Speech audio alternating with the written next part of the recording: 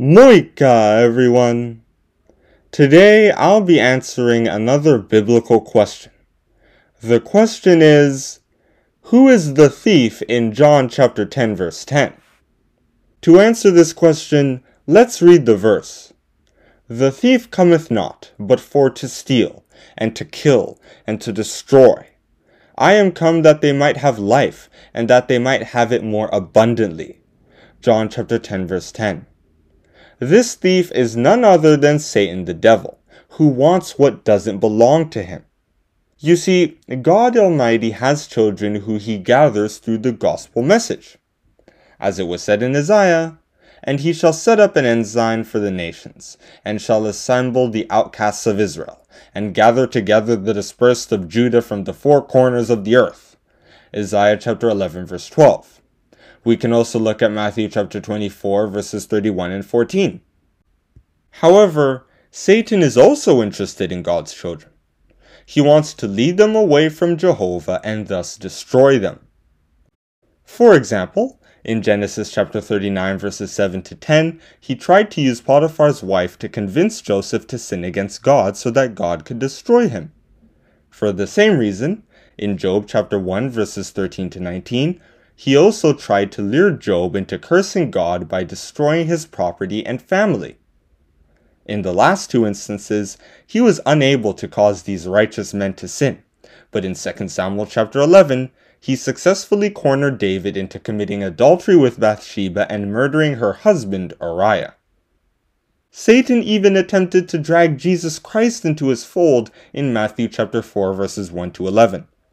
If Jesus only bowed down to him, Satan would offer him a high position in his kingdom. However, Christ rejected the offer. He said, "Get thee hence, Satan, for it is written, Thou shalt worship the Lord thy God, and him only shalt thou serve." Matthew chapter 4 verse 10. Jesus rejected Satan's offer because he isn't anything like the devil. He doesn't want to steal the glory that God Almighty gets from his children. Rather, he wants to help him continue getting that glory. He gave his life for us so that we could be spiritually purified. As Paul said, he gave himself for us, to rescue us from all wickedness and to make us a pure people who belong to him alone and are eager to do good. Titus chapter 2 verse 14 according to the Good News Bible. Through this spiritual purification, God could let us live eternally in his holy mountain, according to Isaiah chapter 66 verse 20 and John chapter 3 verse 16. By making this sacrifice, Jesus showed that he was a truly selfless man.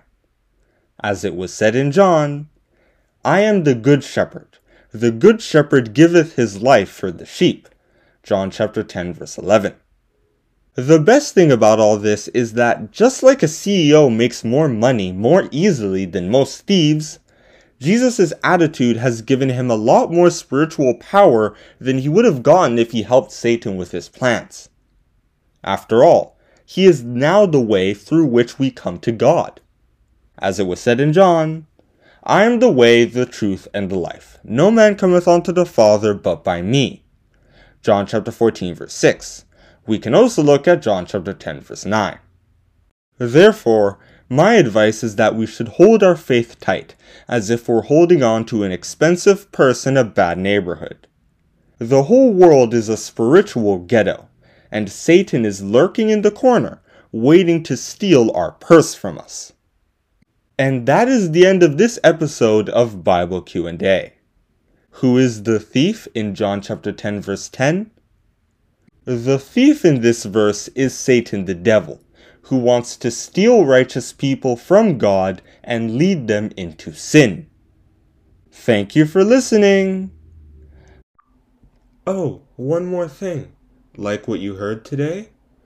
Share your thoughts by using the link https://BibleQ&A1/message. Once again, that's https://BibleQ&A1/message. Hope to hear your wonderful feedback. It might appear in an episode.